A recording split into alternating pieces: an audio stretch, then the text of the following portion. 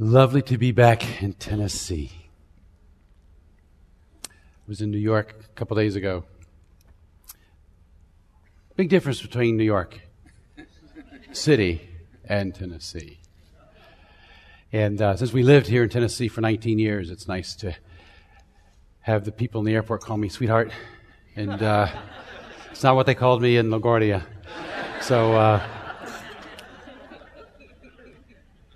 but I have appreciated your pastor for many, many years. He's been, I always call him one of those value-added friends. I hope you have some of those. People that if you get a text from them or an email from them or a phone call, you go there first because you know it's going to be good. It may not be easy, but it's going to be good because you know their hearts. And you love them, they love you. And nice bust of you there, by the way, Michael. That's pretty good. I grew up in Florida, actually. And Central Florida, somewhere between Tampa and Orlando. And went to the University of South Florida, as Dr. Easley mentioned. My dream was to go into space. I wanted to be an astronaut. Growing up in Florida, that's not unlikely because we grew up watching the rockets go up. We'd run out in the schoolyard and see the flames, and I wanted to do that. But I wanted to take the route. I wanted to be an astrophysicist. And so I was preparing for that. And in high school, my three passions were basketball, mathematics, and science, and girls. And But just before I went to the university, I was invited to this gathering of high school students. And the only reason I went is because they were having free pizza. So I went and got some good pizza, because I like good pizza. I like bad pizza. I like pizza. And but the fellow that was there was only about 20 of us. He talked about Jesus Christ in ways that I'd never heard. I was not very religious at the time, did not really care. But when he talked about Jesus Christ dying for me and what that meant, I sat there and knew I was different. And I hadn't gotten over it yet.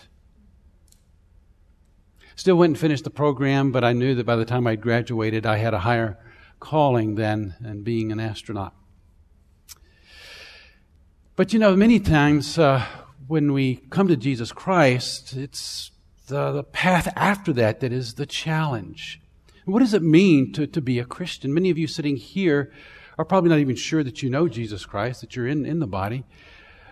Or you're trying to figure out, what does it mean to be a Christian? And you maybe have a list of things like I did, you know. What it means now is that, well, I don't do some of the things I did. My life became sin management, you know, my Christian life. I do some things I didn't do before. I go to church, I read the Bible, I pray, those kinds of things. We expand that as you get a little bit older to make sure that you have the right views on moral issues, social issues, political issues. And there are people that feel called of God to make sure that you're fitting in all those areas. And if not, they will talk to you about it.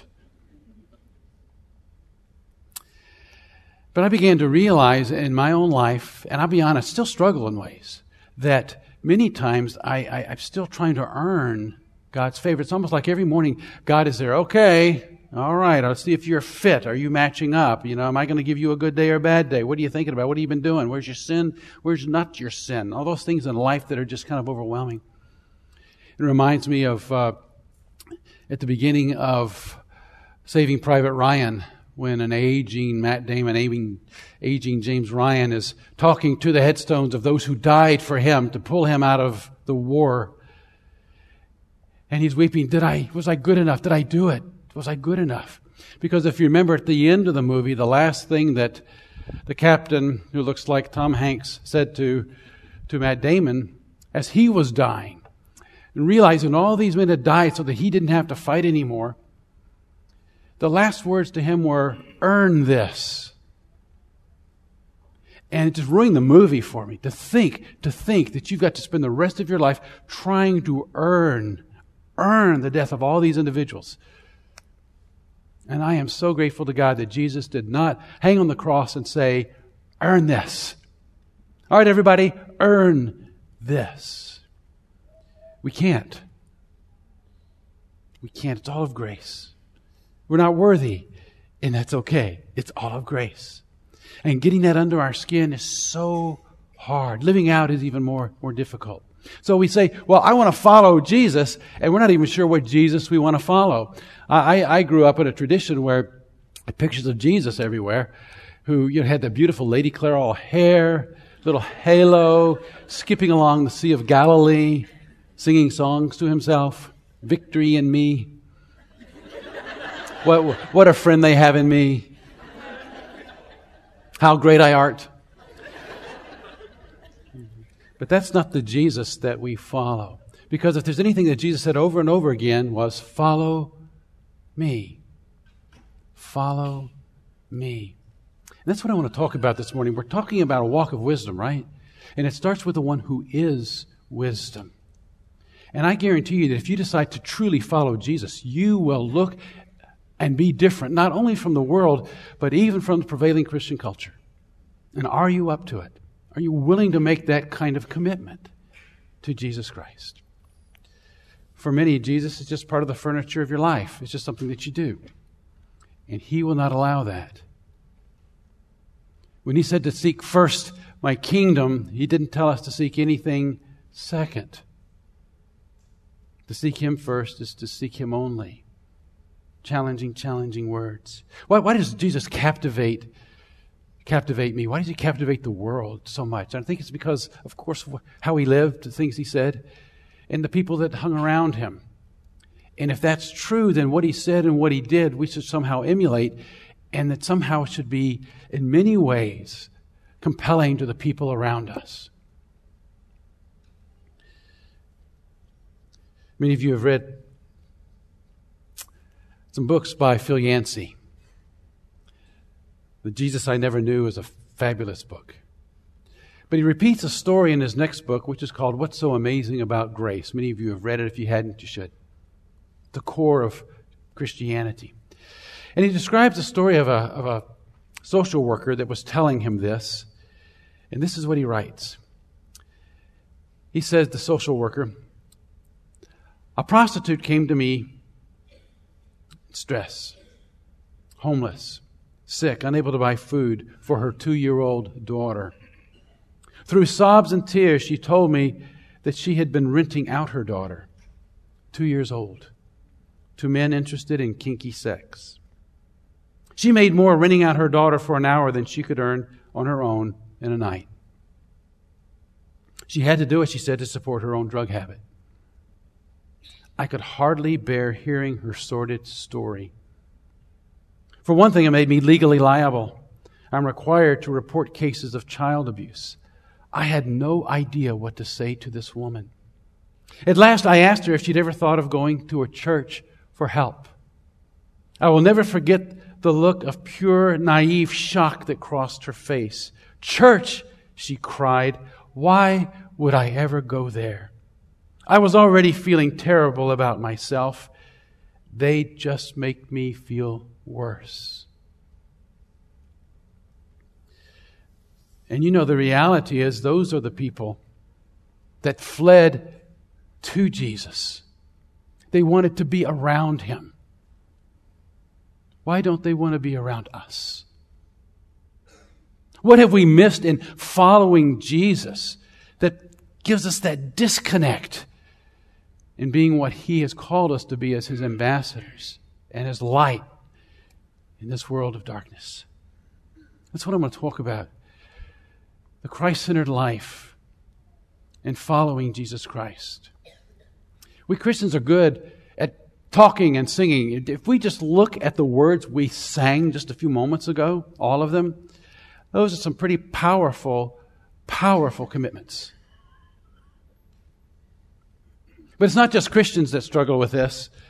As you know, I do a lot of work in speaking and writing and worldviews, and one of my favorite websites is the Celebrity Atheist website. Here is a cut from Lance Armstrong, who was asked if he believed in God, was religious. He said, no, of course not. And he went on to say, quite simply, I believed I had a responsibility to be a good person. And that meant fair, honest, hardworking, and honorable. If I did that, if I was good to my family, true to my friends, if I gave back to my community or some cause, If I wasn't a liar, a cheat, or a thief, then I believed that should be enough. Almost every positive adjective there, he was living the contrary to that at the very time he said this. How about us? We may not live what we profess, but we will live what we believe. It is inescapable. So let's put it together. Let's look at Jesus. His life, if we're going to follow Him, what does that mean? And I want to look at a passage of Scripture at the end of Matthew chapter 9. Matthew chapter 9, if you turn there, I'll have the passage on the screen here as well. But I have just been so mesmerized by the life of Jesus for most of my life. I've ended up beginning to memorize chapters of what Jesus did and chapters of what He said. And if you want to memorize a couple chapters of what Jesus did, you go to Matthew 8 and 9. You talk about an incredible catalog, a slice of a couple of days of Jesus' ministry, and you will be overwhelmed. Because if Jesus says, follow me, and He's doing this, you're going, whoa. Whoa. Here in Matthew chapter 9, beginning in verse 35, the summary of all that is simply this. Jesus went through all their towns and villages, teaching in their synagogues, preaching the gospel of the kingdom, and healing all sicknesses and diseases. And when He saw the crowds, He had compassion on them, for they were harassed and helpless, like sheep without a shepherd. And He said to His disciples, the fields are white with harvest. Pray, literally, pray earnestly to the Lord of the harvest that He will send out workers into the harvest. Now, in this short paragraph are three major movements that I just want to talk about in our brief time here. What Jesus did, why He did it, and what we're supposed to do about it. Okay? So what did Jesus do? It's very simply stated at the beginning of the paragraph. Jesus went about teaching, preaching, and healing. In fact, this is repeated in a lot of parts of the Gospels when Jesus went about teaching, preaching, and healing. And you're probably thinking, oh, whew, man, that lets me off the hook. I can't teach, I can't preach, and I certainly can't heal. So I don't have to do that. Well, guess what? We do. Differently than Jesus did. But He provided the model. I mean, if Jesus just came to die for us, we could have just had one sentence. Jesus came and died for our sins and rose from the dead. Trust Him, you're done. But all of these stories, and Jesus says, follow me, why are they there? They provide a model of how we are to be salt and light in the world. How Christians are supposed to live and to move in the world in which we live. Here's a summary. Jesus teaches. He taught about true discipleship. He taught about the importance of change and how things were changing under Him, fasting and faith. He preaches not only about the gospel of the kingdom, but about the future, forgiveness, authority, faith. He heals. Boy, does He heal. A man with leprosy, a centurion's servant, Peter's mother-in-law, a paralyzed man, a woman bleeding for 12 years, 2 blind men, a man unable to talk, and then all kinds of miracles, from stilling a storm to casting out demons, etc. Wow. So can you teach? Yes, you do all the time. Every time you open your mouth, you are teaching. Parents know that is true. And now there are many times when we look back and say, I can't believe they're saying that. I said that, I don't realize I say it so much. But every time you encourage, every time you criticize, every time you tell a joke or repeat a story to anyone, you're teaching. People listen. That's why the Scriptures are so full of examples and admonitions related to what we say. Not only the book of Proverbs, but even in James and places in the New Testament. We're constantly affirming or denying God by the things that we say. The things that we are teaching. There are some people you like being around because they have a positive spirit in life and you like hearing what they have to say. And there are people you don't want to be around because it's like the lights go out in the room when they come in. I have to remind myself every day to build. That every time I talk with someone, I am called by God to build. It's so easy to tear down. There's enough people doing that. But they're always recruiting. I have a little card that I look at every morning. I'm one of those people that I have to reboot my life every morning, push that reset button, start over. It's very biblical, by the way. We take up our cross how often? Daily, right. But on the card I've got this written. I've got grace toward everyone. God shows me grace, right? Do I deserve it? No. God unconditionally accepts me and loves me as His son, treats me with kindness. If God treats me that way, why can't I not treat everybody else that way myself? And I also have written faith towards God. Without faith, it is impossible to please God. And there are many times in the day where I'm trying to do it all on my own, trusting God. And then thirdly, biblical wisdom toward everything. God gave us His word for a reason. And I need to hide it in my heart. I need to let that guide the decisions that I make, the perspective that I have in life and the world. But down at the bottom, I've got the word build. The word build. Every conversation, every interaction, somehow or another, I want to build, to encourage, so that they are closer to the Lord after our conversation than when they began. I think about that, like when I was in New York. I get in the cab, there's this guy from India driving. We talk about Indian food and God. One God.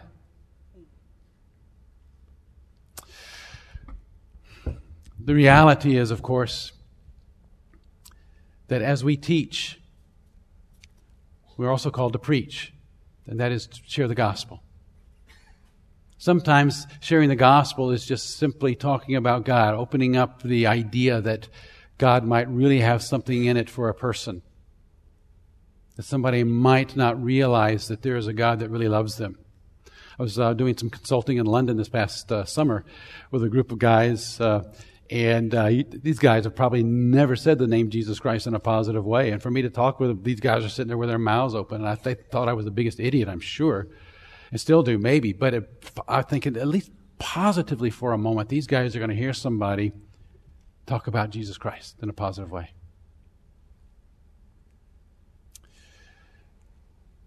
Opportunities are all around us. Healing. Most of the examples of healing that we see in the Scripture are physical healing. But the words for healing in the Old Testament many times focus on forgiveness and restoration as well. We just sang, "Heal my heart and make it clean." How many of you, everybody here I'm sure, you've had words of healing from people spoken into your life when you needed it most? Don't you want to be that kind of person in the lives of others? Healing is not physical, always. In fact, that's usually not the greatest need. In fact, I'm excited just about physical healing, the opportunities we have for healing around the world.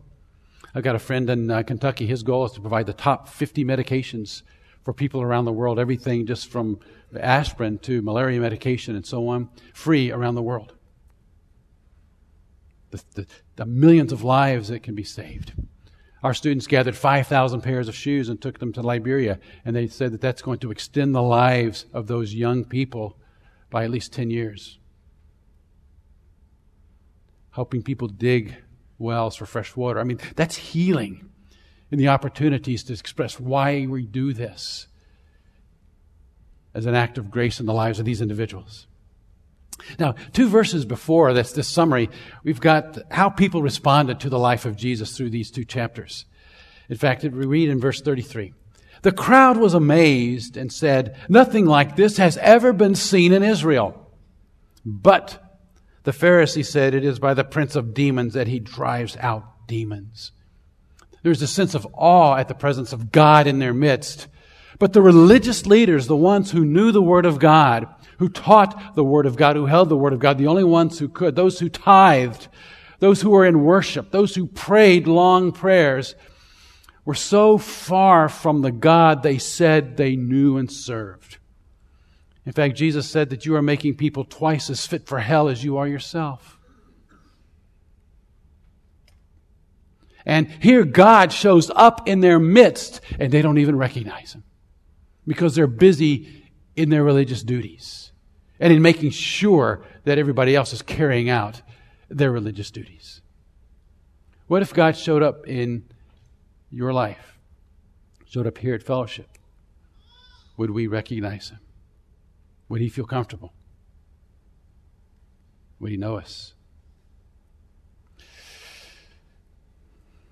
There are Pharisees, and if you follow Jesus, they criticize Him, they will criticize you. And the Pharisees are not just outside the church. The early church got this. They understood the life of Jesus in giving and loving and sacrificing. Who was the most important person in the ministry of Jesus? Whoever was in front of Him at the moment. For you and for me, what a great pattern, huh? Why has God placed this person in front of you at this moment? And maybe it's somebody you know. Maybe it's somebody you just met. God, how do you want me to serve, to represent you in this moment? The early church got it. At least most of them did. In the early church, the Christians developed a reputation that they were the first responders for everything. That there was a need, Christians showed up. If a stranger had no place to stay, go find a Christian. Christians were known as being Philoxenia, lover of strangers. If there were plagues, and there were many all the way through the Middle Ages, the people ran away. The Christians ran in. Millions died from the plagues. Many of them were Christians who went in to help, to nurse, to care for those who were dying. In fact, Dionysius writes in 260 in the 3rd century, heedless of danger, they, the Christians, took charge of the sick, attending to their every need and ministering to them in Christ, and with them departed this life serenely happy, for they were infected with the disease. When people talked about Christians in those first few centuries, they weren't talking about right-wing fanatics. It was a positive thing. In fact, so much so that many could not even bring themselves to say the name Christian. But Dionysius goes on to talk about the Romans and how the Romans treated themselves during these times of plague. He said, our people, they behaved in the very opposite way. At the first onset of the disease, they pushed the sufferers away and fled from their dearest, throwing them into the roads before they were dead. And the Christians would go and pick them up and care for them. Christians looked different. They lived different. And they changed the world. The Emperor Julian, Roman Emperor Julian, as we fast forward another century, hated Christians. In fact, he wouldn't even say the name. He called them the Galileans. He did everything he could to destroy them. In fact, when he died on the battlefield, he shook his fist at heaven and said, "O Galilean, you have conquered." He was so distressed by the fact that Christians were caring for people that he tried to set up an empire-wide welfare system. It didn't work. And he goes on to say, the impious Galileans support not only their poor, but ours as well. Everyone can see that our people lack aid from us. The early Christians among themselves, they prohibited infanticide. Usually if you had a baby girl, you would leave her to die. Abortion, incest, marital infidelity, and polygamy. Christians had no political power. They had no social influence. They had no financial leverage. But as the Apostle Paul had taught, they considered others as more important than themselves. They said to God, "God, what are you doing? We want to help you. Use us." And they became his voice, his hands, his heart. And this didn't stop in the first century. Really fast forward into the 18th century, in the late 1700s, when Christianity had its place in England. Christianity was nice and neat. You had your poor, you had your slaves. They lived their lives. The Christians, nice and neat and pristine, led theirs. It changed with a group of individuals called the Clapham Group, with people like politician William Wilberforce, playwright Hannah More, mathematician William Deltry, India Governor John Shore, Granville Sharp, John Venn, the Venn diagram, his dad. This group realized that Jesus Christ had transformed their lives, and they could not just sit by and let culture die around them. They put Christian priorities into practice. Oh, they evangelized, they did mission organizations and so on, but they also worked hard to provide education for the needy and the abandoned children. They cleaned up the abusive prison system. The most well-known efforts, as you know, were to get rid of the slave trade. William Wilberforce was the dandy of Europe, one of the most popular, famous men throughout Europe. He was known as a womanizer. He was brilliant. He was funny. He was clever. He came to know Jesus Christ. He was just as clever. Wasn't the womanizer anymore. But he knew that he had to do something. Coming to Jesus Christ just didn't mean he started going to church. He looked at the world around him and broke his heart. 20 years he worked in Parliament and into the slave trade. And just think recently, when Hurricane Katrina hit in the South, in Louisville and Mississippi, thousands and thousands of Christian groups showed up. Tens of thousands of them worked. Millions of dollars were given. It's an untold story. Roy Hattersley, who is a journalist for the UK Guardian, was writing a story, and he's an atheist, and he was pretty impressed by all these Christians everywhere working for people they'd never met before. People didn't know them anything. And he thought it was interesting, he said, that there were no groups from atheist organizations. Just these Christians, he said, they don't seem to mind serving in this way. Okay, very quickly, need to go on. That's what Jesus was doing. And Christians throughout history continue to walk in those steps. So why did Jesus do it? Look at the third line there. When he saw the crowds, he had compassion. Compassion. He was moved. Not like, look at all we've done. Look at all the great miracles. All he could see was what still needed to be done. The word compassion means to suffer with in English, and there's a word in Greek, sympatho, which means to suffer with. But the word that is used here is the word for the internal organs. It's an intense internal pain. Jesus looked at the crowds, and it hurt so bad. The word occurs in other times. For example, in Luke chapter 10, the story of the Good Samaritan. When the Jewish man had been robbed and beaten and left for dead, and the Jewish leaders, the holy men, walked around him, it was the hated, despised Samaritan that came up and saw him, and it hurt. And he sacrificed his time, his money, his effort to care for this man that, if he were conscious, would not even let the Samaritan touch him. Or Luke chapter 15, the prodigal son. When the younger son humiliated his father and family by making him sell his property to give him his inheritance, he goes and wastes it all, needs a place to sleep and a job. He comes back, and the scripture says that his father saw him a long way off, and it hurt. And he threw his arms around him. He wanted to come back as a slave. He brought him back as a son. By the way, that's your God. So no matter where you are in your spiritual walk, that's how He treats you.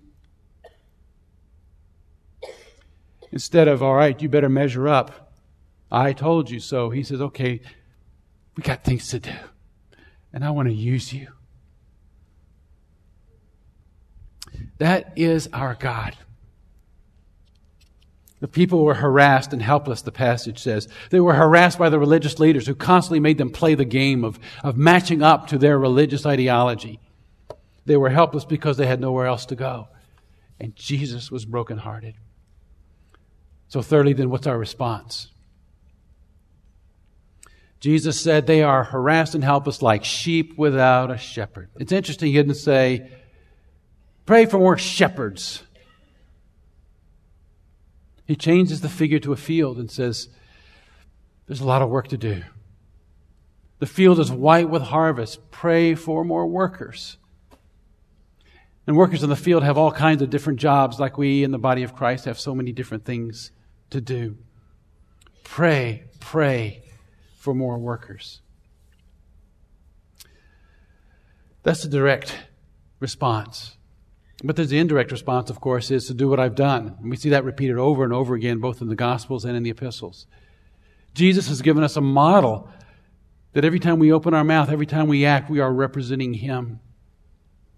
Do what I have done. Send workers. Send workers. We pray, and then to do this. In fact, after Jesus told the story of the Good Samaritan, what did He say? Go and do likewise. One of the few times He says that. Go and do this. Go and do this. All right. Let's ask 3 questions and do three things, okay? That's how I like to end up. Things I'd like for you to ask. First, what have I done today that only a Christian would do? Christian could do? Would anybody know that you are a Christian by the way you live, by the things you do, doing differently? Now, I'm not saying the things you don't do. I've got 1,000 of failures in my life, of stories I could tell you, but let me tell you a positive one. When my wife and I bought a car about 10 years ago, still got it, by the way. It's pretty cool. The young man, his name was Mike, good-looking guy, mid-20s, sold us the car. He had a lot of time to talk. You know how that is. I got to go talk to the manager, back and forth. So I told him a little bit about Christ and so on. He was not interested at all, obvious. Pretty rude about it as well, but that's okay. And we got the car. A couple of days later, I wrote him a note. And some of you do this as well. Say, Mike, thanks a lot for your service. I really like the car and so on. And I'm praying for you. Let me know if there's anything I can pray for and so on. And send it off. And just one of the things you do. About 5.5, 6 years later, in the office, one of my assistants comes in and says, Dr. Brown, there's a guy here who says that you might know him. And I said, really? His name is Mike. He said he sold you a car. I said, oh, yeah, place downtown. So I went out and there's Mike. And I said, well, come on in, And I said, what's up? He said, well, yesterday I got out of prison. I said, that's why you haven't called. And, he was a drug addict. Didn't know it at the time when we met him. He was then. And he'd spent almost 5 years. And he said, as I was getting ready to get out, because that was the second time, he said to himself, I have got to turn my life around. And I thought of you. And the thing you said and the note you sent. And I said, I got to find him. So, what do I do?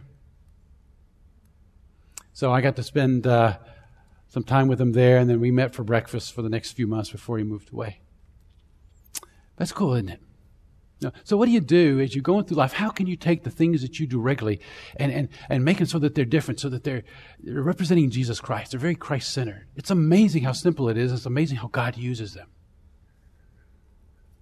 Secondly, how much does the unsaved world hurt me? We have so many things, and it's like an anesthesia. We don't realize how broken we are, and we fail to see the real hurt in the world around us.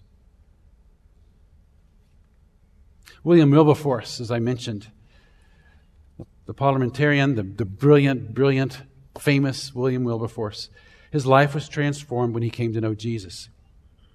And he said this, he says, if to feel alive to the sufferings of other people is to be a fanatic, I am one of the most incurable fanatics ever permitted to be at large.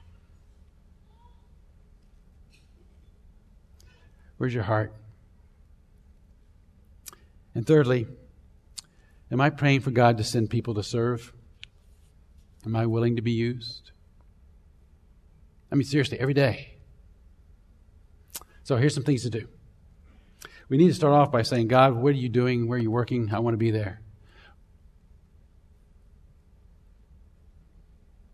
Remember Hudson Taylor saying, I used to pray and ask God to help me. Now I pray and ask God if I can help him. That's the attitude. That's the perspective. Today I'm going to start praying daily for God to break my heart. We just sang it. Break my heart for what breaks yours. Secondly, I will daily pray to God for God to send people to serve. You've got somebody that you're praying will come to know Jesus Christ. Theologically, I don't think we should say, God, please save them. God can do that, but God will not save anybody against their will. So pray for God to send people to share the gospel with them, to be a real Christian. I have a long list of celebrities that I pray for every single day to come to Christ. And most of what I pray for, let them see a real Christian today, God, somewhere, somehow. In real life or on television. And it doesn't have to be that station with the lady with the big hair. It can just be any station, people living it out. And for them to see a Christian or to read something in the newspaper, somehow let the message come to them today, God. And finally, every day, Lord, here am I. That's what you say. Use me. Use me, Lord. And start looking for opportunities, and you will see them in places you never noticed before. I mean, if you say, God, use me, what is he going to say? Sorry, if you don't have any openings.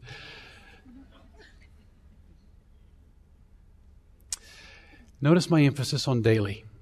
An incredible Christian life is made up of incredible Christian days. A day is a step. A lot of steps is a walk. Throw yourself into this day. Take up your cross daily. His mercies are new every morning. And I learned this truth from my work with Alcoholics Anonymous and some other ministries, addiction ministries. And those of you who have been involved with those works, you know that if you're an alcoholic, you never agree to never drink again. You agree what? Not to drink today. That's all you can handle. Tomorrow becomes today, of course. All you can handle is today. You need power from God today. You need to make the next good decision today because you're broken. I was leading an AA retreat in Kiev, Ukraine a few months ago, which is interesting. I all spoke Russian, but these people, they just want to make the next good decision. These are millionaires and guys living on the street. Interesting group. They're all joined by their addiction and their need for God. And, of course, this is a very Christian group, this one was. One guy had the prayer of serenity tattooed in Russian on his arm. And I said, do you read that every day? He said, 100 times every day. I need it. We are all broken. We need it too. But I said, we've got such an anesthetic environment. We don't realize how broken we really are and how much we need the power of God every day. Today, you will never become in the future what you are not becoming today. Let me decide that. All right, are we up to it? To be men and women of God, Christ-centered, to follow Him. That's what transforms the world for His glory. Let's pray. Father, thank you. Thank you so much for the truth that you've given to us, the grace that you have given to us that we do not deserve, and yet we take. Thank you for lavishing it on us that we might live in ways that commend the gospel to a dying world. I pray for this church and for everyone listening to me right now, that they might know Jesus Christ and the grace that has come from the cross, and then desire to live that out and to share it with others for your glory, we pray. In Christ's precious name, amen. Amen. Hey, God bless you, everyone. Enjoy this day in Christ.